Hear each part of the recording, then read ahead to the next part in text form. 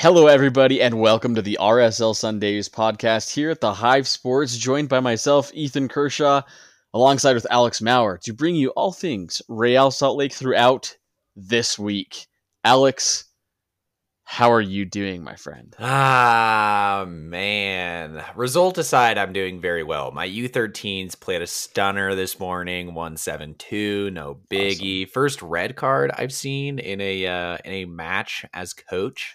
So it was thoroughly deserved, and everybody knew it. You know, we had a goalie take out a striker, but it happens. Wasn't us, but the opposing team. Okay. And went to Oktoberfest today, which was just a splendid time. Awesome. And then unfortunately came home and got to watch some RSL soccer. But man, oh man, we were so close. Ethan, how are you doing? Hopefully better. I don't know. How's fatherhood? How's that treating you? Fatherhood's been great, but still dealing with the mess of situation with my apartment. I don't know if I mentioned that on the last episode. I think that actually happened after the last episode. So I think maybe I should bring that up. Yeah, but, fill us in. Yeah, so our apartment got flooded. I think it was last week. It's been the longest 2 weeks ever, man. But are you a basement apartment? Yeah, basement apartment. Oh man. So our landlord was doing a renovation on the upper level and tried to pull a cabinet off, didn't come off, he just left.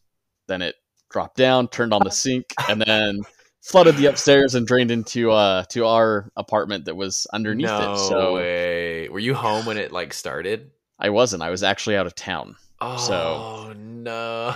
Yes. So what happened is our it was so bad, there was so much water that our neighbor next to us, also on the lower level, called our landlord and was like, "Hey, we're getting some water into our house. I think it's coming from our neighbors." Goodness. So the landlord went over there and looked at it, and they gave us a call and were like, "Hey, we got some bad news." So I have been having to deal with that mess. I'm so sorry. That's over so the last brutal. 2 weeks, which sucks. But hopefully things will be on the up and up. My wife and I went and saw an apartment today in Layton. So we're in American Fork right now. So in Layton, I was gonna say that's a big move. Yeah, and we really, really like what we saw. So we are going to be applying for it, and hopefully we will have a new apartment this week. So fingers crossed. Glad to hear it. Yeah. So back on the up and up. Right on. Yeah, that was a long way of saying that I guess last week when we didn't have an episode was not so great, and this week's getting better. So, but glad to hear it. But I feel the same about the RSL result as you do, and we'll get into that. Oh man! And as you mentioned, a red card with your boys' team. We'll talk about another red card briefly today in the episode. So, briefly. Alex, let's get into our pod trivia segment here. And I'm sure you've got a fun question for me based on that laugh. So, Alex, hit me with it. I actually do. So, okay. Ethan, are you ready? Sure, why not? Let's do it. Who has more rostered players whose names start with a vowel? Real Salt Lake or the LA Galaxy? Player last names specifically that start with a vowel. Last names. A-E-I-O and U. I was so tempted to not count for this question. I was tempted to pull up my phone and go look at that, but that would be cheating, so I cannot do that. So 50-50. Okay. Well, I know we've got, let's see. Let me think about that real quick. Fascinating radio this is. I gotta think through it, man. This is a tough one. That can you name one on our team that starts with a vowel? Of course. I got two: Ojeda and Oviedo. Interesting. Very interesting. So I'll say RSL. So close, Ethan. It's actually the LA Galaxy with 4. RSL had 3. You did have 66% of them. Ojeda, Oviedo, and Orozco. So the transfer window was big for our last name players starting with a vowel. It was a big transfer window for that. LA Galaxy have Aguirre. I don't know how to pronounce that. Araujo, Edwards, and Alvarez. So you were close. You were close. You were very close. And the question itself was very close. I was surprised. Only 3 and 4 out of a respective 35-man roster was pretty interesting to see. I really thought those numbers would be higher, but alas, here we are. And a fun stat on that question too: RSL have all players' last names that start with a vowel. With an O. Is an O. And then for LA Galaxy, it's an A. And right? Edwards. Right? Edwards is the one. Oh, dang it. You're right. Okay. Dang it. Yeah, that would have been, yeah. That is strange. That is very strange. Anyways, let's go ahead and move on to our Monarch. The listeners that got that one. That was a real doozy. Yeah, shout out to you all who got it without cheating, like I was tempted to do. Let's move on to our Monarch Minute. Alex, I'm sure you've got some jam-packed information about the Monarchs for us this week, as I believe they are their season is finished. Their season's done and dusted. So this one's the director's cut. So be watching the clock, but don't watch it too closely because this one's going to be tough. Here we go. The Real Monarchs finished their season on a high, beating the Colorado Rapids 2-1 at home in Harriman, with goals coming from Tyrone Mondi and Pedro Fonseca. The Monarchs finished their inaugural MLS Next Pro season 10th in the West with 6 wins, 14 losses, and 4 draws, as well as 1 shootout win. They also finished the year with 28 goals for and 50 against. It was a really, really slow start to the campaign for the Monarchs, who played 13 games before winning a single one to begin the season. However, they ended on a hot streak, winning 6 of their last 10. We'll dig deeper into the Monarchs season once we hit the offseason, but I figure it's worth briefly touching on some of the biggest contributors this year. 2 of the older Monarchs, Fonseca and Mondi, the aforementioned, 24 and 25 respectively, led the team in goals with 8 for Mondi and 7 for Fonseca. 14-year-old Axel Kai finished the year with over 1,000 minutes, 3 goals and 4 assists, which is not bad for a literal child. Defensively, goalkeeper Gavin Beavers took a massive step forward, solidifying himself as the team's undisputed number 1. With Dusnap missing the entirety of the season due to personal reasons, look for Beavers to be next in line for RSL at the goalkeeping position. As well, defenders Jaziel Orozco, Golden, the Big Machine Mafuenta, and Aziz Kayando were massive in turning around the Monarchs season, turning an absolutely porous defense into a slightly sturdier one down the stretch. The Monarchs finally committed to actually playing the youth for the first time in their 8-year history as a club, and it has set the team and its players up very well for next season. Cross your fingers, this groundwork pays dividends in the coming years. That is all I have today, Ethan. Unless you have something you want to add to the Monarchs, I feel like we should probably save a longer discussion for them for 2 weeks from now, when we might have a little bit more time pending RSL's playoff debacle. Well, not debacle. I mean, it's hard to call it a debacle tonight because, I mean, we're still technically alive, but yes. RSL playoff hopes in the balance. And depending on which way that goes, I think we'll have some extra time for the Monarchs. I will just be very brief. I just want to ask you a question, and we can probably jump into it later, like in another episode in the future, a little bit more into detail. But I just want a quick answer from you. 3 guys that played for the Monarchs this year, since the season's now over, that you would like to see signed to get like an actual RSL contract next season. So I know what you're saying, but there are plenty that are actually already on first-team contracts. But it's let's say playing time. Yes. If there's any players I want to see play 500 or more minutes for RSL in 2023, it would be number 1, Jaziel Orozco, and it's frankly not even close. The next one behind him, I can hear Maddie in my ear, Maddie Casey, telling me that Zach Farnsworth is clear of Jaziel, and I don't think that's true. I think Jaziel is far and away the most MLS ready. We saw it in Major League Soccer, and then he went and had a full, very solid season at the MLS Next Pro level. So he's my number 1. He's my 1A and probably my 1B as well. He seems ready. He is making a very paltry sum in salary, and that worries me a little bit just because I feel like he's the kind of guy that could get offers elsewhere. Mm-hmm. So Jaziel is my number 1. My number 2 is probably going to be Gavin Beavers, in all honesty. He's still young. He's 17 years old, but he became an extremely capable goalkeeper, in this year, and I think he could serve well as a backup. And, pending the reality where we actually get US Open Cup games, I think he could do well to play in some higher level matches of that caliber. And lastly, it's really, really, really close between Aziz Kayando and Golden, the Big Machine Mafuenta. And it likely hinges on who we sign at left back in the offseason. Oviedo's on a very short-term contract. It's unlikely, I think, probably that he comes back next year, and that leaves the left back depth pretty much with just Andrew Brody. And I think Kayando is probably ready. He's 19 years old. He had a very, very good campaign for the Monarchs, but also that midseason weird friendly tournament they had. He was very, very good. And so he would probably be my one that's most ready and is got the easiest pathway to minutes. But Golden, the Big Machine Fuente, is not far behind because he, like I mentioned in my spiel, he and Jaziel really turned the season around for the Monarchs because they were not just shipping goals left and right. If I was looking at forwards, Tyrone Mondi and Fonseca do have the most goals on the team, but that is also because they are they are both literally a decade older than Axel Kai. So they're just at different points in their development, and they're playing against, the same competition, but they're so much further ahead that it's really difficult to say how their game would translate to MLS. Selfishly, I really want to say Axel Kai here, but it's probably safe to assume he'll get at least another year down with the Monarchs being only 15 years old in that coming year. So those are my three. Is there anybody that I didn't say that you probably think deserves a shout? Coming into this year, my big two were Julio Benitez and Jude Wellings, and they both had bad Monarchs years. I mean, they were just inconsequential in the grand scheme of things, and so those ones are frustrating for sure. But they would have been my guys from last year, and it was really bumming me out to not see them week after week come in and take that step forward and really snatch a starting spot and make it their own. But is there anybody that you think deserves a shout that I didn't mention?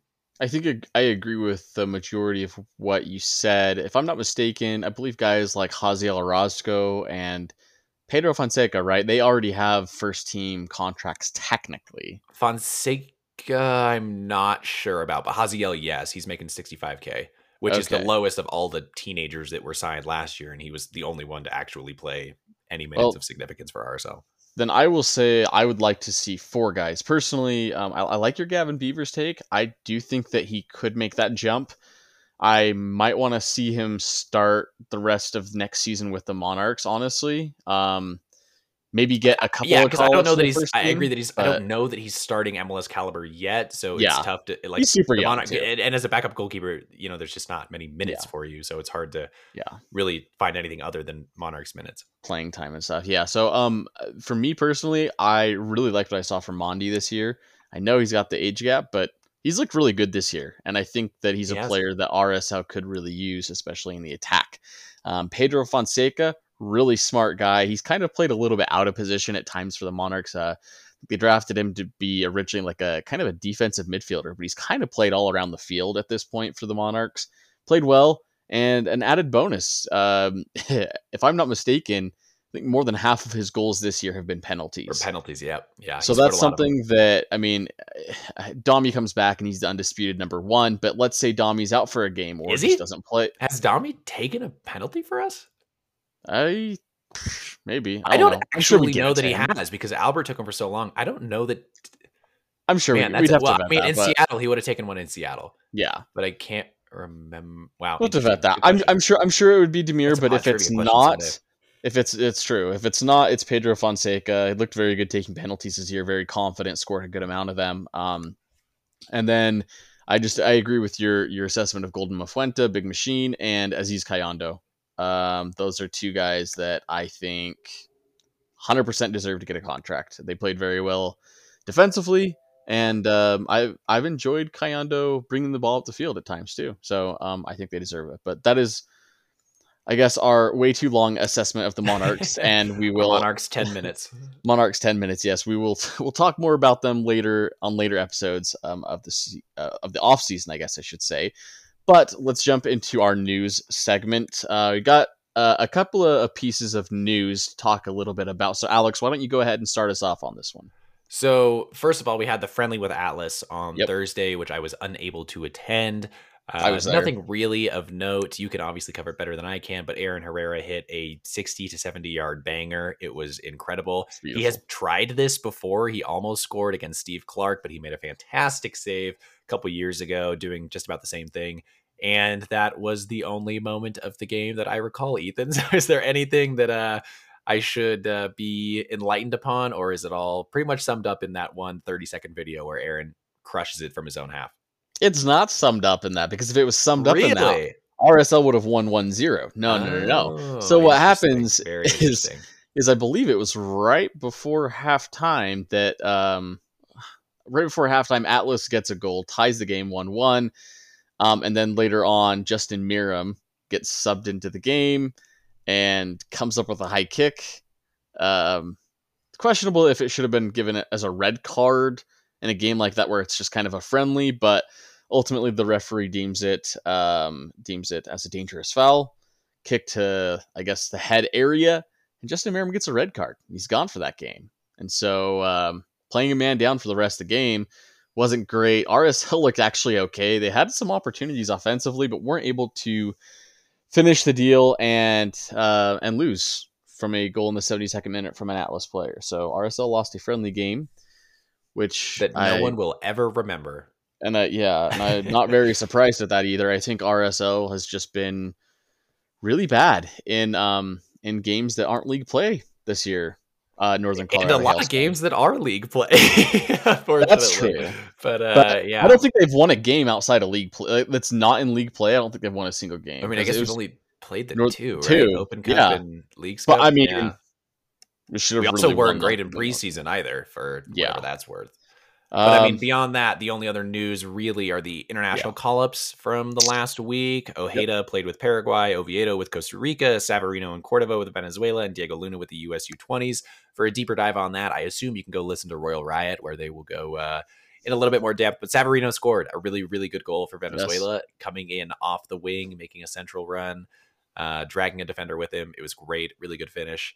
And Pablo talked on the radio about how important it can be for guys to kind of regain confidence in international windows and things like that. And he also talked at length about kind of the push-pull between club and international duties. And I always find that to be an interesting conversation, because some coaches like Jeff Cassar have the take of like, I will never hold you back from chasing your international dreams. And anytime you get a call up, that comes first. And you can always come back to the team. And Pablo was a little bit, not that this really means much. I mean, he's, steeped in a playoff race right now. I understand that he wants his guys, but he was a little bit more club oriented, saying that like, we pay your paycheck. And so the worry is always that whenever they go out, they could get injured or jet lag and come back tired, things like that. But it seems like everybody came back in good spirits and in good health. And so I think there's nothing but positives from the international window for Real Salt Lake. And our last bit of news, Ethan, unless you have anything to add on the international window. I just wanted to say, it was funny you're talking about how Pablo says that the team pays the player's paycheck. It's funny because the team also pays Pablo's paycheck, which his job might be on the line. And so Kershaw, he does need his players healthy. So. Kershaw, we will get there. The last bit of news is indeed a sad one. If you watched the game tonight and you enjoyed the broadcast, I hope you really took it in, because it was DJ and Dunny's last broadcast together for Real Salt Lake. They've been doing it forever now, for what feels like forever, and they've been doing a fantastic job with the move from KMYU to Apple TV Plus. Is that what it's called? I think so. Yeah. They have been, I guess, told from, this is not, insider knowledge, but just what's been made available on Twitter. They've been told that it will not be as simple as just bringing them back on, and they will have to kind of go through interviews and see who Apple wants to bring on. I would have to assume that Dunny is involved in some capacity with the new broadcast with the league, because he's missing the final game of the season to do the league broadcast for Decision Day. So if that's not, an indicator of how they feel regarding his talents, I don't know what is. So that's really a bummer. I would hope to see those two stay around. I don't know that their partnership comes off as cleanly to me as it does to most others, but I understand I'm in the minority there. And I understand that there are so many broadcasts around the league that have zero chemistry. So I am grateful for the chemistry that they do have. And it would be a huge shame if there are RSL games in the future that are not covered by those two. And it just kind of bums me out. It really honestly felt like an end of an era tonight. It was kind of cool to see them just kind of take a little bit of a victory lap on the broadcast tonight. But yeah, man, they're like the voices of RSL. Hopefully maybe Riley comes back in some, form or capacity. I don't know. I just really hope there are not league broadcasters that don't watch RSL week in, week out, calling RSL games from a truck in Connecticut. That would just be the absolute worst case scenario. We need people in the stadium. We need commentators that follow the team. And I think we've been spoiled for a really long time with our broadcasts. And I think we're going to find that out very quickly. I agree. It is very sad. I was thinking about that tonight. I don't know I don't know really. I mean, I'm sure I have watched games where it wasn't Dunny and DJ, but man, like it's been really ever since I can really remember back listening to the commentators' voices of the game. It was Dunny and DJ that entire time. So it will be kind of weird. I agree with you, man. I can just see it next season. League commentators and guys, they just pick up off the street, come in and say, "Oh, there's a near goal by Sergio Cordova," and "Oh, what a pass from Jasper Lefelson or something like that. Like it's going to be yeah. And after watching a year of Monarchs broadcasts, jeez, it's gonna be, and I feel for him, I really do, because there is so many like names to learn, but when you're calling us the real Monarchs, come on now.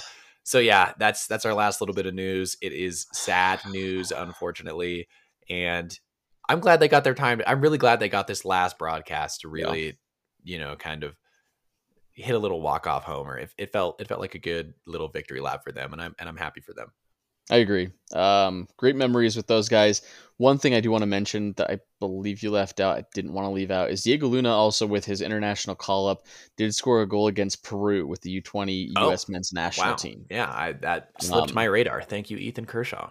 I don't think you'd be able to see it because I tried to watch the game, or I tried to watch the highlight, and like the camera work was just shoddy and very terrible personally. So like a Monarchs broadcast, I would assume. Yeah. You just have to take my word for it that he scored, which he did. So, all right, let's move on to the game review. We just got, we kind of talked briefly about that Atlas game. So we're just going to really cover the LA Galaxy game. It happened tonight. We're recording this game Saturday night just after the game to give you our raw reaction to what happened in this game. And the game started out, honestly, LA Galaxy had some chances. Zac MacMath had a fantastic save early on in this game.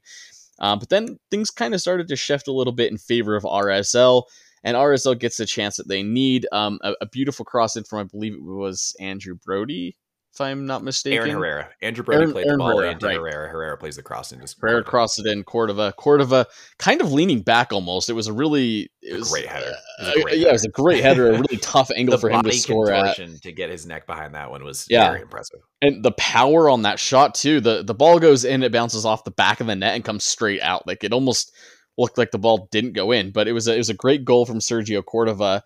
We'll talk a little bit about him as well in this game. And RSL continued to have chances in this game. But as the game grew on, second half comes around a little bit later on, things start to shift a little bit more back to the Galaxy. And there was actually a penalty in this game that was saved by Zac MacMath, I believe, in the first half. MacMath did a fantastic job on that one. But then a very controversial play with Marcelo Silva against Chicharito. In the box, Chicharito's really looking for the penalty, falls down as Marcelo Silva makes a little bit of contact. Initially, there's no foul called, and the ball's given to RSL. But Chicharito makes sure to stay down for enough time to have the referee go to the monitor, which conveniently enough was not working. And so he would have to take the word at that point from the VAR official ref, who gives him the go and says, yeah, it's a pen. So referee gives the pen. And it's Douglas Costa that steps up this time to take a penalty, puts it away in the 68th minute. And that would seal RSL's fate in this game and bring this one to a draw. 1-1 draw in this game for RSL, getting 1 point on the road. Normally a very good thing. But I think that with a little more control in the second half, RSL really should have won this game. Alex, tell me about it, man. I feel so unbelievably conflicted because I want to agree with you that RSL had the better of the chances and should have come away with a win. But when you acquire 2 penalties and you hit the post twice, and on the final play of the game, your designated player striker is in 1v1 with the goalie and it just gets caught in the spokes and the defenders catch up. Yeah. I don't know. I mean, a draw, unfortunately, feels like a fair result to me. Maybe even a Galaxy win could have been warranted. And of course, fairness has got nothing to do with it. But I stand by both the penalty calls as well. I think we should probably acknowledge that. They were both on the softer side of things, but there's clear contact in each case, especially with Marcelo Silva. People seem to be really upset about that one. He's got an arm on his shoulder and neck of Chicharito, and his legs. But that's not what causes the foul at all. I mean, his legs, he barrels him over. Even if Chicharito's looking for the foul is there. And that's like striker drawing a foul 101. Like, you gain position, you slow down, that you feel contact, and you collapse. And he did that. And I am extremely disappointed that it came from Marcelo Silva because he has had a fantastic season this year, captaining the team almost the whole year with Dami's absence. And he's been really, really good in that time. And the narrative around him always being a red card machine or a penalty kick, like, it's frustrating because I think he's done so many positive things for the team this year that to have it chalked up to him possibly, being the one to help lose us this result is unfortunate for me. And it's a real bummer. It's a real bummer because he and Justin Glad, who has obviously the 2 stoppage time headers, should have hit the back of the net on both of them. Doesn't get it there on either. Painful. Nobody deserved it more than him, in my opinion. I mean, to start the year off, we acquire 9 points off of Justin Glad headers. And so to see it kind of fall apart that way for him and just seeing how much it, pained him at the end. There was nobody more visibly upset than Justin at the end of that. At the end of that game. And so it's a huge bummer for those 2 center backs who have had a good season to kind of collapse in the way that they did this year. The one thing I think that stands out most to me tactically, if you can call it that, is the switch to the 3-5-2, or I guess the continuation of the switch to the 3-5-2.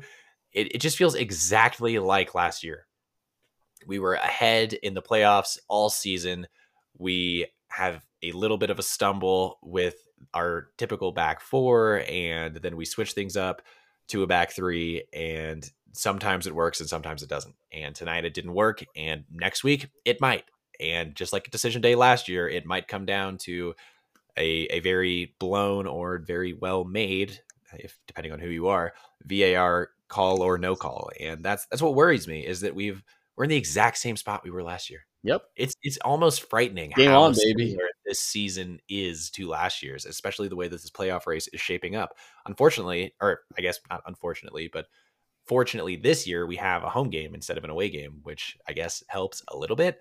But it's against Portland. Who's and I don't want to jump too far ahead, but do you think we stick with the back 3 against Portland? Because I don't know that it played so well in this game that it's something that we should really, die on the hill of, because as we both mentioned, we gave up a lot of chances in this game, a lot of really clear cut chances. And beyond just the 3 and back, like I know a lot of people were really stoked on Ojeda, but man, on that Ricky Pooch shot off the bar, like he just totally waltzes right by him. Like he's running side by side. Pooch pulls the ball back and Ojeda just continues to run 3 yards forward and gives him all that space, and he drills it. And if he hits that shot, which he's 2 inches away from doing, I think his performance looks a whole lot different. And this comes from me as a well-documented Pablo Ruiz stan, but I don't know why you can't play those 2 together. I mean, what's Scott Caldwell got that Pablo doesn't, that is keeping him on the bench? I don't know. I know Pablo had a really bad second half. I know he had a not great first half, but man, missing 1 penalty is really tough to kind of hold against a guy in the capacity that it feels like we have. I've been hearing rumblings about potential training issues maybe with Pablo Ruiz. Don't know if I can verify if that's necessarily true or not, but who knows? Maybe that's why he started on the bench in this game. Which is huge, because I mean, he had a better first half of the season than anybody else in an RSL uniform. Like far and away, he was better than anybody else in an RSL jersey. And then, unfortunately, like I hate to pin it on this, but the passing of his father, he has not been the same player since, and that is, of course, wholly understandable. But I mean, even Pablo mentioned it, like he had a really hard time, as anyone would, coming back from that and, kind of getting back to work. And it's just really unfortunate, because I think a lot of his career not depends on the way he ends this year, but it's kind of a pivotal age and, part of his development in this time that he's getting right now. So I really hope that he can turn it around in, the perhaps final 90 minutes of our season. Well, I agree with you. I think that Ruiz has taken a little bit of a dip at the end of the season, but confident that he's still a starter on this team. I think that he should still be starting games, and he came. So I guess what I want to ask is, did you think Ojeda was good enough in his minutes here to confirm himself in the starting 11 for next week? And if so, why? You may not like my response, but I think so. I'm always here for your responses. I think he looked pretty good in this game. And it's a lame excuse, but like the eye test, he looked very good tonight, other than giving up that opportunity to Ricky Pooch, obviously. But I like the way he played. He seems to have like a good amount of pace in the midfield. There was one chance where he brought the ball all the way up top, all the way forward by himself. He seems to have just a knack for kind of keeping the ball. I don't see him give away the ball a whole ton, which at times we've seen has been kind of an issue, especially with the defensive midfielders giving the ball away in the midfield, and that creates opportunities for the other team's attack to come through and score goals. So, I mean, he's looking good. Pablo really likes him. He's getting a start in this game.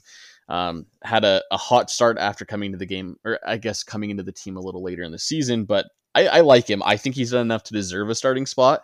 And Caldwell played like all right in this game, but I don't think that Scott Caldwell is a guy you're going to want to continually rely on. And so if I'm Pablo, and we'll talk about this probably maybe a little bit in like the preview, but like if I'm Pablo looking at this team for next game, I mean, if I could have made any adjustments for this game, I agree with you. I would have rather had Pablo Ruiz starting instead of probably Scott Caldwell. Maybe that leaves us out a little more defensively than not, but to me, it's Ruiz is better, Loftuson's better, and Ojeda's better than Scott Caldwell. And I really like those three guys in the midfield.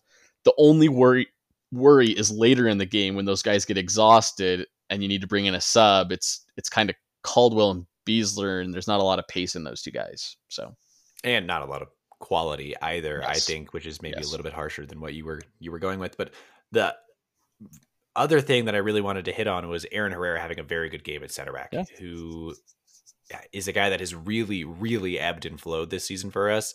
And to see him thrown into the fire a little bit, playing a spot that he's not, completely comfortable with, I think is fair to say from performances gone by. I think he played really well tonight. Yep. And I assume that the back three will stay against Portland, and I assume it will continue to be Silva, Glad, and Herrera. And I love the way that opens up Andrew Brody to get forward on the right, because he absolutely had a very influential game this past game. And I like seeing him being able to get wide and actually play in crosses instead of having to just cut inside on his right and try to find shots. Not that I don't love that too, but I just love that he has just a little bit more, or is a little bit more comfortable moving forward. It feels like to me on that side, he was another standout for me. And he's a guy that has played an insane amount of minutes. So for him to be able to still stay fit and to be the influence that he continues to be is really impressive, because I think we're starting to see it with Miram and Chang, other guys that have played a lot of minutes. Like, they're not the first guys up in this game. They're not starting this game. And I think a lot of that has to do with the fact that they have played nearly every available minute for the past 6 months. And so for Brody to still be out there running the way that he is and impacting games as positively as he has been is truly impressive to me. Yeah, I think he got that steal in the second half, first half. I can't remember what half it was, but he got the steal in the attacking third. Just the player for LA Galaxy just totally gave it away. He just took it right there, and that shot was it was a really good shot. It was a really good save by Jonathan Bond, the goalkeeper for LA Galaxy, but a great shot nonetheless from Brody. I agree with you. He's been playing fantastic. And I also agree with you with Aaron Herrera. I think he played fantastic.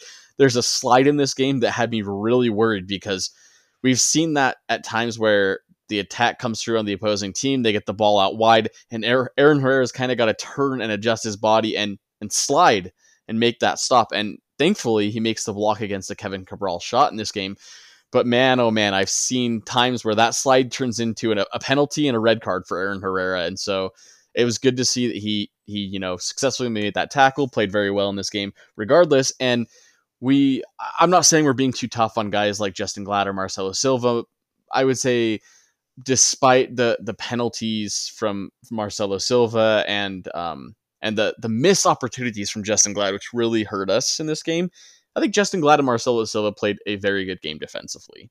Like, there were a lot of opportunities, but there were several times where both, I guess all three of Herrera, Glad, and Marcelo Silva made very important, very vital, and very smart blocks on shots from LA Galaxy players in this game. So yeah, I think a lot of times they were isolated in 1v1, 2v2 sort of situations, and I think they handled them well. I think their risk management was altogether pretty decent, especially playing against a guy like Chicharito, who just lives on disorganization amongst center backs. And so I thought they did well handling that.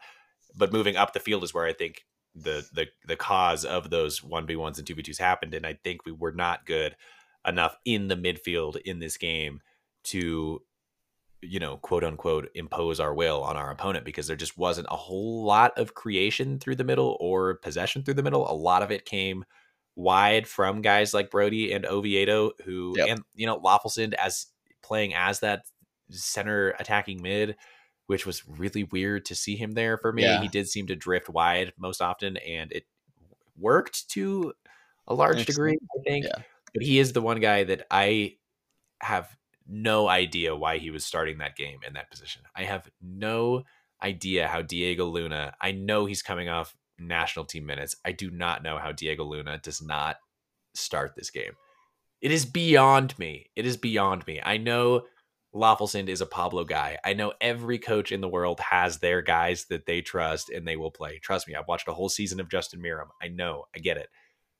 But how a guy who was billed as one of our major summer signings, who was signed in the winter, but came in so late because we don't do very well at getting signings over the line quickly, how he does not get an opportunity to start this game. And like, whatever, Lofelson was fine. So it's not like I'm just hammering Lofelson, but I just don't understand the decision, because the obvious answer would be, well, Lofelson's better defensively. But in this game, he didn't really do many defensive actions. Like, he wasn't asked to do that. So it's not like he was tracking back 60 yards to break up a play in our goal box and then carry it forward. That's not what he was doing. He was sitting relatively high right underneath the strikers and was trying to get in behind if we ever had a counterattack opportunity. So I don't know that any of those things were things Diego Luna could not do better than Jasper Lofelson.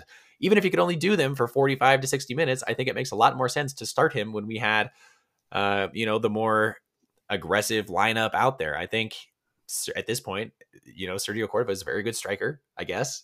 And why is Diego Luna not getting an opportunity to play with him in Savarino for those extended minutes? I just don't understand it. I don't get it, but I'm not like super mad because Lofelson was fine, but really in a make or break, do or die game for RSL, our center attacking mid is a converted right back that we got in the third round of the super draft. Like, don't let the team convince you that was really good scouting. Like, no, they just took a flyer on a guy and he panned out. Like, if they wanted him really bad, they could have taken him in the first, which they traded away for $50K, or they could have taken him in the second where they got Pedro Fonseca. Like, they didn't actually think this guy was going to be anything.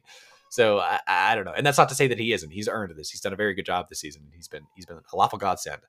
But man, that was just an absolute head scratcher of a decision for me as to why we're not going for it. Like, why are we not putting everything we've got out there? And I don't know. Pablo has said in the past that he sees the guys coming off the bench as important or even more so than the guys that start the game. So maybe my evaluation is not aligning with Pablo's in how he sees Diego Luna, because maybe he does see him as more important than I think he is seeing him. But it makes very little sense to me why you can't put Lofelson at defensive mid instead of Caldwell, and then Luna at attacking mid. That just feels like an altogether better lineup. Or you throw Pablo Ruiz in for Caldwell, or even you play Pablo at the 10. Ruiz has said in the past that he wants to play more higher up the field, and that is where he kind of grew up playing, was at the 10. So I just think there were other options and better options there, and I think Pablo defaulted to the quote-unquote my guy, and I just hate that in such an important situation. Speaking of a head scratcher, Jasper Lofelson's face took an absolute beating in this game, getting smacked by a ball, and then earlier in the game getting scratched in the face. So thank you, Jasper Lofelson, for taking a few bullets for the team. Brian Oviedo did all right in this game, but I want to talk a little bit about kind of the forwards in this game as well. Mentioned Jefferson Savarino missed a volley in this game, wide open volley, which he converts maybe 8 out of 10 times. He at least gets a shot on goal, and he just misses it and skies it. It was a really bad shot from Jefferson Savarino. He's looked slightly off over the last several games. He looks like he's playing out of position. Times getting goals. Yes, he looks like he's not confident in his runs. He's not a hold up play kind of guy. He doesn't want to play with his back to defenders. It's not how he wants. He wants to be isolated 1v1. He kind of looks frustrated about that at times, and you can see the frustration on his face during games. Like, it's not great, but speaking of frustration, not to cut you off, I apologize, but Anderson Julio came on for Sergio Cordova, and he was in behind, and Luna just absolutely refused to pass him the ball, and he was so maybe that's why Luna's not starting. So I go on this tangent about how great Luna is, and then he misses. But I thought Luna played well. I thought Luna played pretty well. I agree, but yeah, speaking of frustration, like there was some clear hands thrown on that one. But continue, Ethan. I apologize for derailing us. No, I agree with you. I saw that, and I was real frustrated about that. But I thought Diego Luna played pretty well in this game. And Anderson Julio, he played well for like the opportunities and chances he had, which really wasn't a whole lot because he wasn't getting the ball, which must have been frustrating for him. But I want to talk a little bit about our guy Sergio Scordova, hard Cordova Scordova in this game, and that was a stretch, but I'll give it to you. That's my name in the little thing that we have that we just can put our names on in the chat room here. So I didn't notice that. I just saw it last second. But no, Cordova played well in this game. There was some opportunities and some chances that he put that one away, but there was another one that was like almost the exact same play, and he just missed the header. He was in good positions in this game, and I thought he hustled and played pretty well. And you brought up the question to me if this guy Sergio Cordova, if he plays well enough, that was my he gets line. to 12, and does he get a contract in the offseason? And I don't even really care about how many goals he finishes the season with. At this point, I almost just wonder if I just for some reason had a weird feeling that in this game, once he scored, I was like, that's it. Like, I think the front office might just sign him to a contract in this offseason, just be like, dude scores goals. And he's not, he had a streak of games where he had a goal scored, but I don't know, man, there's a lot of games he didn't score. He's the most Jekyll and Hyde player of RSL this entire season, which has just been so weird to see, but played great in this game. And I guess I'm okay with RSL signing him in the offseason. But Alex, what did you think about Sergio Cordova's game? I think you're right. He's extremely two-faced, and I've done the old crunching of the numbers, and in 32 games played, 2,217 minutes, he's got 9 MLS goals, which comes out to just over or just under a goal every 3 MLS games, every 2.73703, So I don't know. He's not an elite finisher. He's not. Yeah. He's gone on a good scoring streak, not streak, but he's finished the easy chances, which is something he was not doing earlier in the season. So that is a major step forward. He continues to get into very good spots for service. He continues to not be very good at hold-up play, but he has gotten better. He is still not a great combination player.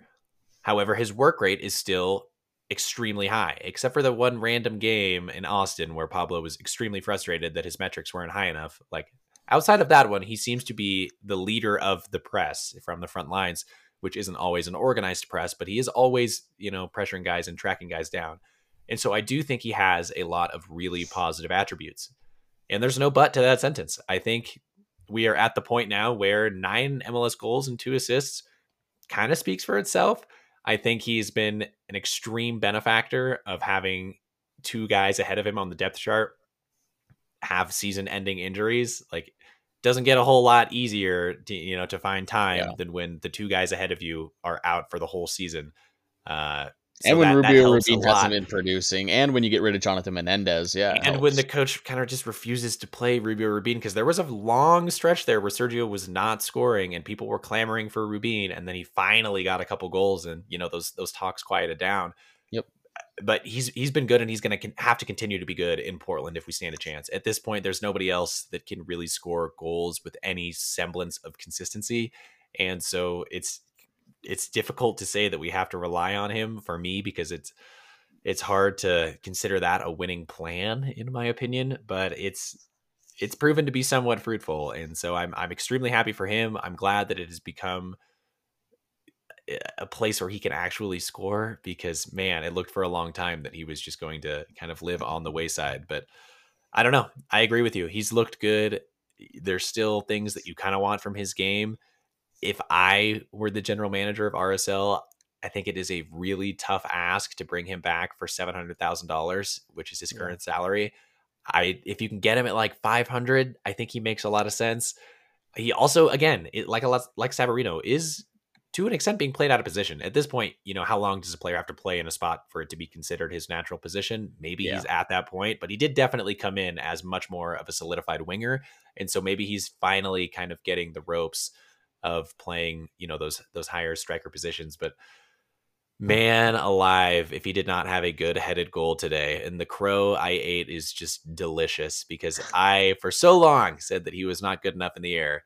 And he had a great headed goal today. Like, seriously, the way that he moves backwards to, get a forehead on that and keep it on target was extremely impressive. And if he gets 2 of those Justin Glad ones, maybe he puts one away. So who knows? If I'm the front office, I would love to see another 2 goals from him in this final game, because 12-2, or I guess 11-2, feels a lot better than like 9-2.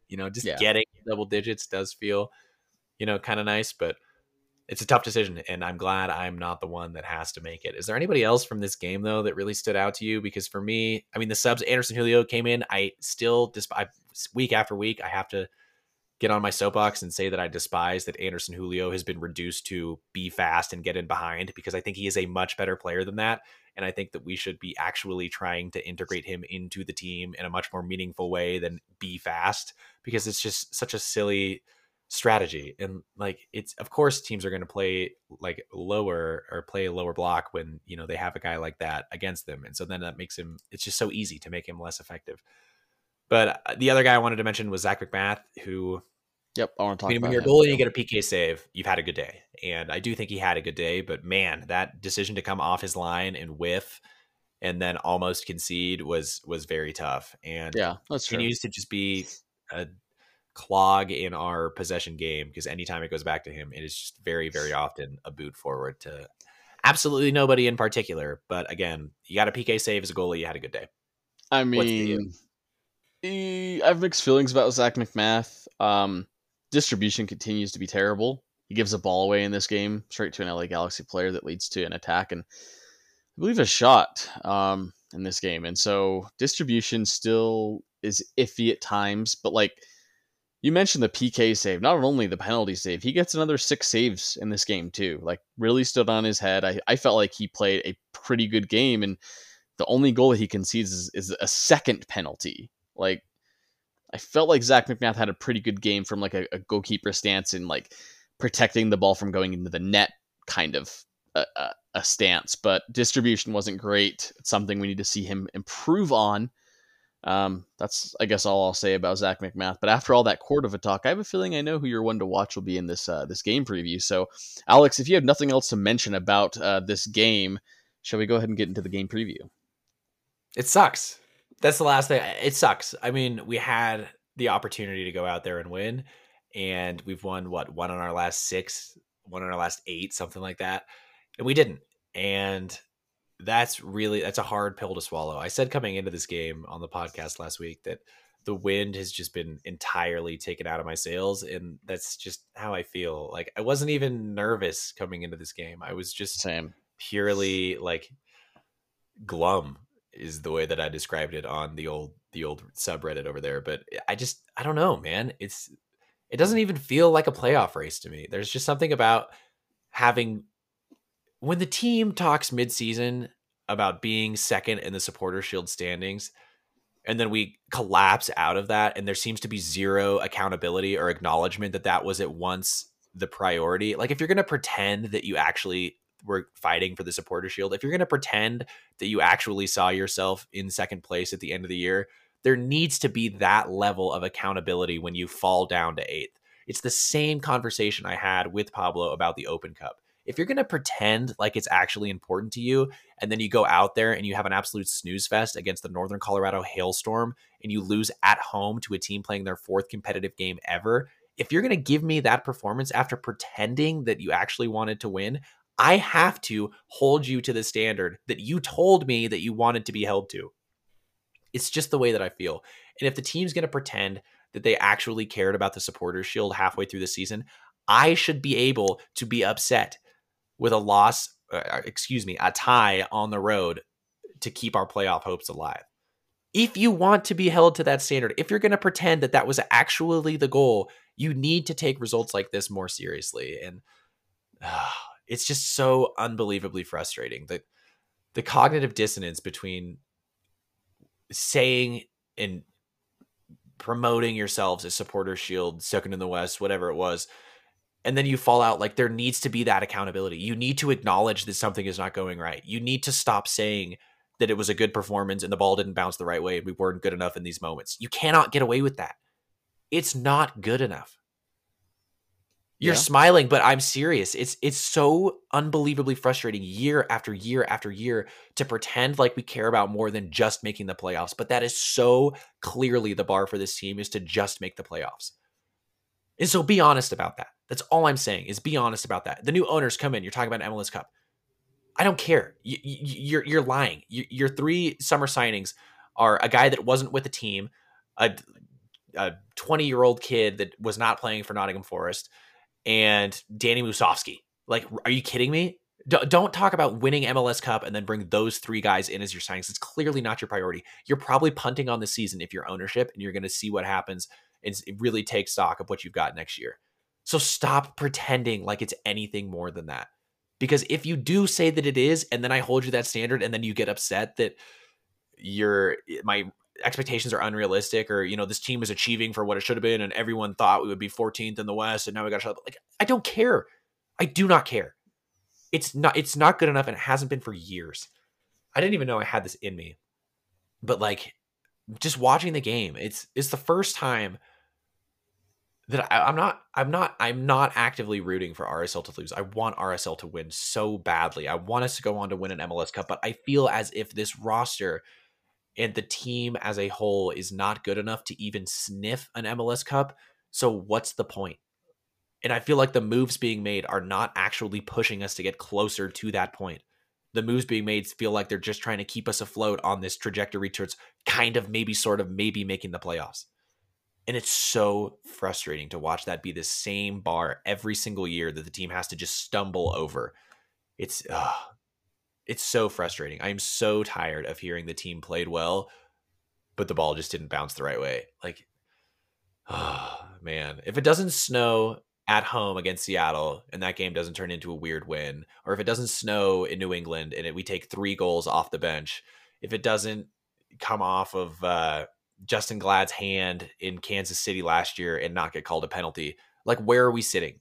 How different does this look if these wild turns that have led this season to be something so unbelievably strange don't happen? Like, I just can't not live in that alternate reality where, like, the only reason these things have just come because of like wild, inconsistent, unrepeatable events. Like, it just does not feel like we are building towards something, and I just cannot like, we're switching to a back 3 with 3 weeks left in the season because our coach, he's not tinkering. He just says, if you try the same thing over and over again, and it's not working, you got to switch. It's like, then why were you trying the same thing over and over again in the first place? Like, oh man, I got to get my heart rate down, Ethan.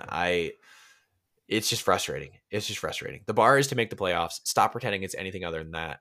Like, you didn't ever care about Supporter Shield, and if you did, then you need to acknowledge that you came up short and that it was not clearly good enough. And I want to know what your steps are to get better, to actually be contending for that in the future. Show me that you actually care about that. Stop just saying it. I'm done. Soapbox. Are you? No. Are you done? Sure. If you prod me, I'll go for another 5-10 minutes. So yeah, I'm done. It's not good enough. That's the it's just not good enough. Well, Alex, telling us how he really feels. Okay, right. I did not know I had that in me, dude, but that felt cathartic. Well, this episode will now be 70% Alex rant, 30% analysis. So, yeah. I mean, I feel like there was some good analysis in there, but that's just me. That's fair. Remember when you asked, do you have anything else? Just hoping I would say no and moving on to the Portland preview. I apologize. Before we move on, I remembered now that I've neglected to bring up the stats of this game. Not that it really matters, but LA Galaxy actually were favored in a majority of the stats in this game. 16 shots to RSL's 11, 8 shots on target as opposed to 5 for RSL. Pass accuracy, 89% for LA Galaxy, very high, only 79% for RSL in this game. Possession really favored the LA Galaxy. Tackle success, fouls committed, like everything's just really in the Galaxy's favor. Yeah, not much else to talk about in this game, so let's move on to our game preview for the Portland Timbers. This is the last game of the season for the regular season for RSL. This game will be played on Sunday, October 9th. So RSL gets an extra day of rest this week, I guess you could say. It's decision day. So all games will be played for, I believe, the Western Conference teams at 3, and Eastern Conference will be 12:30. on Sunday. RSL will be playing Portland. It'll be a home game at Rio Tinto Stadium. So America First Stadium. I really that's gonna get me forever now. But it even says Rio Tinto Stadium on my stupid Yahoo app. I gotta you delete have got Yahoo. to get off Yahoo, dude. Yeah, that'll be a conversation we'll have forever. You're still using Yahoo in 2022. It's just so comfortable, man. I don't know why. I'm a but geezer, it's so but inaccurate, like all the time. But it will be a home game. Oh my goodness, I'm just looking at this form for RSL in the last at least 5 games. It's 2 draws and a loss, which is not great. But oh boy, this will be a huge game. We'll talk about the scenarios that RSL needs in this game to be able to actually make the playoffs. But man, oh man, looking at Portland's form, it's tough right now. If you're an RSL fan and looking forward to this game and thinking that you're hopeful that RSL makes the playoffs, man, over the last 5 games, Portland has won 4 and drawn 1 and hasn't lost a single game over the last 5 games. They've been on fantastic form, climbing in the standings in a really good spot, and it comes down to this game. And so it'll be very tough. Now, Portland does play LAFC, as you mentioned, on Sunday, so I'll have to pay attention to that result. But this is going to be a tough game. Alex, hit me with the scenarios on how RSL is going to be able to make the playoffs. Yeah, so pay attention. So this episode drops on Sunday. There's going to be a game against Portland and LAFC, and that is a big one. So RSL makes the playoffs if Portland ties or loses to LAFC, and RSL then go on to beat Portland. RSL would pass Portland for the 7th seed. If that does not happen, RSL can also get in if RSL beat Portland and Minnesota lose or draw to Vancouver, thus making the Portland LAFC game irrelevant. RSL would pass Minnesota for the 7th seed. A draw will not be good enough. A draw, RSL is out. A win against Portland, if Portland beats LAFC and Minnesota beat the Vancouver Whitecaps, RSL is also out. So we need, if the Portland Timbers win tonight when you're listening to this in LAFC, then RSL would need to win and get help. If they lose or draw, RSL can essentially win and be in. It is going to be an extremely fun, wild game. RSL Portland always is. Portland is good at Rio Tinto. They're one of the teams that just, maybe this is just me in my faulty memory, but it feels like they are one of the most competitive teams at Rio Tinto Stadium. Them and LAFC, every time they come here. True. It's true. It's just not, the home field advantage just does not feel the same like it normally does. And as you mentioned, RSL's form is extremely poor. So this one, you've got to assume the back 3 stays because we've got to get more attackers on the field. Simply because if we don't win, it doesn't matter. So a draw is just, it's not going to do it. So I have to assume that we're going to put more attackers on the field like we have seen the last couple weeks. I have no earthly idea what to expect. I have no idea what RSL is going to show up. Pablo Mastroeni is tactically, how do I want to, as tactically averse as he is an incredible motivator. And this feels like one of the games, end of the year, at home, playoffs on the line, that grit and grind actually probably matters more than tactics. I truly believe he can get the guys up for this game, but I don't know that it's going to be enough. Portland, again, our form is just so poor, especially compared to Portland's, and I just truly have no idea what team is going to show up. If we're going to come out flat like we did in the Austin game, or if we're going to come up absolutely amped and wired and just take it to them from, the first minute. I don't even know what my prediction is going to be, so I'm going to toss it back to you to help us preview this one, because truly I have no earthly idea what to expect on this one. Yeah. I was thinking about the game tomorrow between LAFC and Portland, and kind of wondering what I want to have happen, because part of me is like, oh, well, wait, you want a Portland loss. You want a Portland loss really bad. Yeah. Yeah. And that's what I've come to the decision on. So you're hoping Portland loses the game tomorrow against LAFC. If that's the case, we have the opportunity to jump Portland if we are able to win this game, and potentially even Minnesota, which would be crazy. If both Portland lose tomorrow and to us, and then Minnesota lose to Vancouver, we could jump all the way up to 6th. So you're totally right about the analysis on this game. I feel like in the past, when Portland comes to Utah, it's been bad. It's been really tough. And Portland, I feel like, is a team.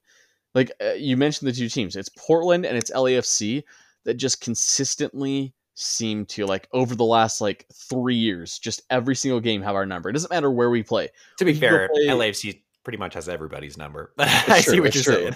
No, it's true. But like, we could go to Antarctica, man, and play a game there. Yeah, like they both still beat us pretty well. Like it's kind of crazy. So I mean, you mentioned, yeah, exactly, not the playoffs. You mentioned the grit and grind, and that's how RSL has gotten through a lot of tough times over the last like year, 2 years. So like, if they bring that grit and grind for this game and it happens to be enough, that's how they're going to get it done. I don't see it happening really any other way because, like, let's just be honest, skillfully, like skill-wise and even on basis of like form, Portland probably is better than RSL. And so Portland wants this game just as bad if they lose against LAFC. So it's just going to be a really tough game. What I'm going to say is, at this point, if you've been keeping up with our standings throughout the season, I've won. There's no possible way for Alex. I was going to say one of us is much better than the other if you've been keeping up.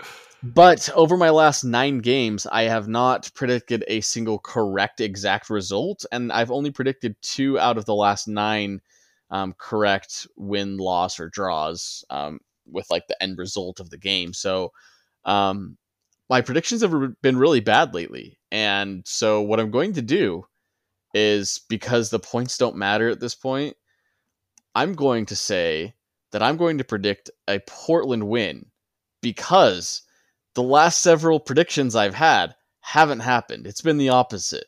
So what I'm trying to do is I'm trying to do a little reverse psychology here, and I'm going to say that Portland's going to win this game. Yes, Portland's going to win this game 2-1. So that is exactly what I hope happens, wink, wink, and putting that out into the universe so that hopefully the opposite will happen. So I think Portland wins this game 2-1. My player to watch, I got to end the season, if this is the last game of the entire season, I got to end it with my boy, my favorite player for RSL. It's Justin Meram. And I don't know what capacity he'll have in this game, but if he starts in this game, which I'm not going to lie, I think I kind of prefer him to Oviedo in that spot. But if he does come off the bench, whatever happens, so be it. Damir Kreilach will not be in this game. There will be no Demiracle this year. And so if RSL is to pull off the unthinkable and win this game, they're going to need a hero. And it's got to be a guy that is a veteran on this team. The team can trust him. And I think that guy is honestly Justin Meram. He had some unbelievable moments at the end of games last year. And this is the game. This is the game we need. This is a playoff game for all intents and purposes. The playoffs have already started for RSL. This is the biggest game for them of the season. They need to win it.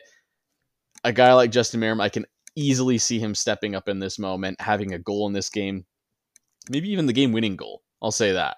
The game-winning goal. Even though I've predicted a 2-1 Portland win, wink, wink.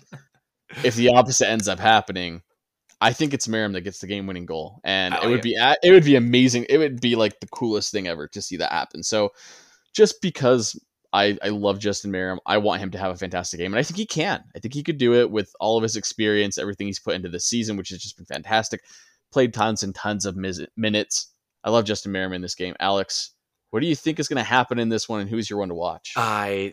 You gave me a really good runway to work with to try to get my prediction ready. I have no idea. Portland have won 4 of their last 5. They have not lost since late August. They are coming in on scorching form. Hey, speaking of form, man, your form's been pretty bad on predicting results too. Why don't you just join me on the Portland win guess, and we'll just reverse curse this. RSL's taken this bad boy 4-3 in an absolute barn burner. RSL's taken this one 4-3. RSL, the team that has lacked consistency in front of goal all season, is putting up 4 at home against their Western Conference rivals.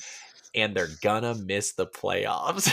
I actually worry very, very badly that LAFC is going to go and just collapse with the shield on the line at home against Portland. And I think Portland's going to win. And I see Minnesota probably beating Vancouver. So I think this game's honestly going to be moot, but I hope not. And the hope is obviously that LAFC goes and just trounces the Portland, and they come in really dejected and down.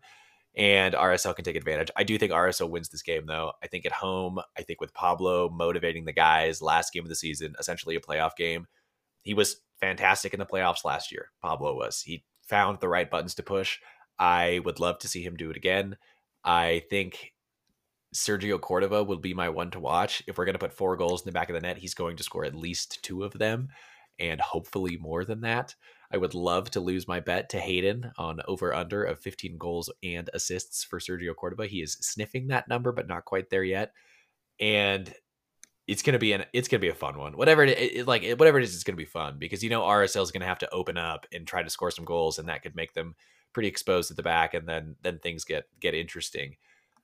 And that's I don't know. There's nothing more than that. It's gonna be what it is, and there's no real tactical buildup for me. We don't know what formation they're gonna trot out. It's probably gonna be a back 3, might not be. And so that's my prediction, Ethan. I'm going 4-3, and I really do believe that we've got goals in this game because if Portland comes out early and scores 1, we're going to have to really, kind of let the horses loose a little bit up top. And I yearn for that. I think that would be incredible television, and I'm excited to watch it happen. And the worst thing in the world would truly be if we win this game and then find out we missed the playoffs because Minnesota waxes Vancouver and Portland can come out with a win tomorrow against LAFC. So I don't know. That's my prediction. I stand by it, and I think it is scientific in its reasoning and accurate to the extremes, Ethan. And that's what I got for you. Mine's not scientific at all. It's just kind of hoping that something's written in the stars for that. Well, clearly your method's working better than mine, Ethan. So whatever you're doing, continue it on into next season. Bro, guess what? Okay, I think it's funny how confident you are that Minnesota is going to beat the Whitecaps, because if you look at Minnesota's recent form, man, not good at all. It's been wild. They've gone over the last 6 games, 1 or something like that. Yes, over the last 6 games, they've drawn 1 game and then lost 5. That's wild. If I'm not mistaken, I'll have to double check. And Vancouver's not eliminated, so they still have something to play for. Yeah. For Minnesota, I guess all their guys are back. For some reason, I think Emmanuel Reynoso was injured for a little bit of a stretch, which kind of contributed to the run of bad playing.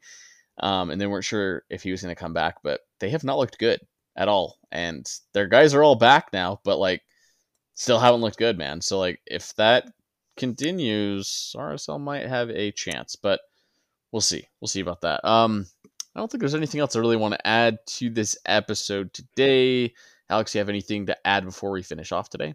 Nothing. I apologize for my rant. It was probably a little too negative considering we haven't actually been eliminated from the playoffs, and I actually predict us to probably still maybe kind of sort of make it. I know I said that I don't think we do, but I hope so. Deep down in my bones, I really, really, really, really, really want to see another playoff run.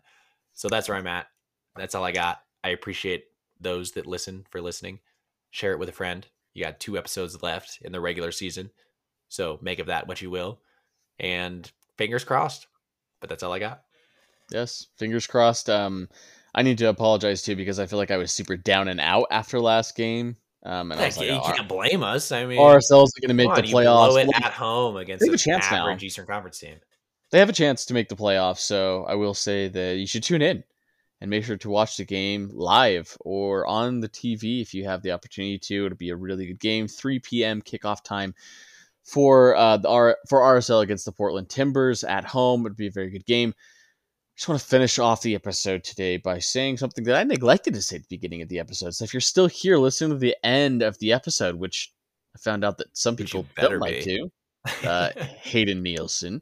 But if you're here listening to the end of the podcast, really appreciate your time. Thank you so very much for listening and supporting this podcast. We really could not be doing all of this and have the success that we're having without your guys' help, without your listenership. So really appreciate all your guys' time.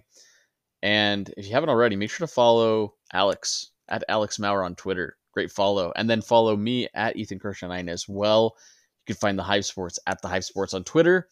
Also, you can find all of our episodes there on the Hive Sports page. You can also find them in our bios on its separate own channel. Make sure to rate and review if you feel so inclined. We'd really appreciate the rate and review.